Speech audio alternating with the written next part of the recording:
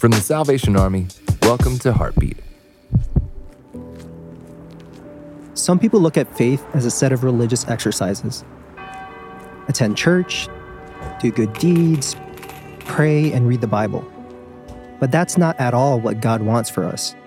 He wants a relationship. He's set on redeeming a fallen world. He gave his life to make that possible, and he's promised to stay with us forever. When Jesus returned to heaven, he promised to send the Holy Spirit to be our helper, comforter, and friend.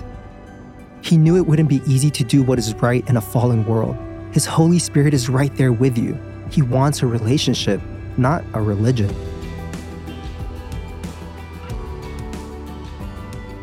For more episodes of Heartbeat, visit salvationarmyradio.org.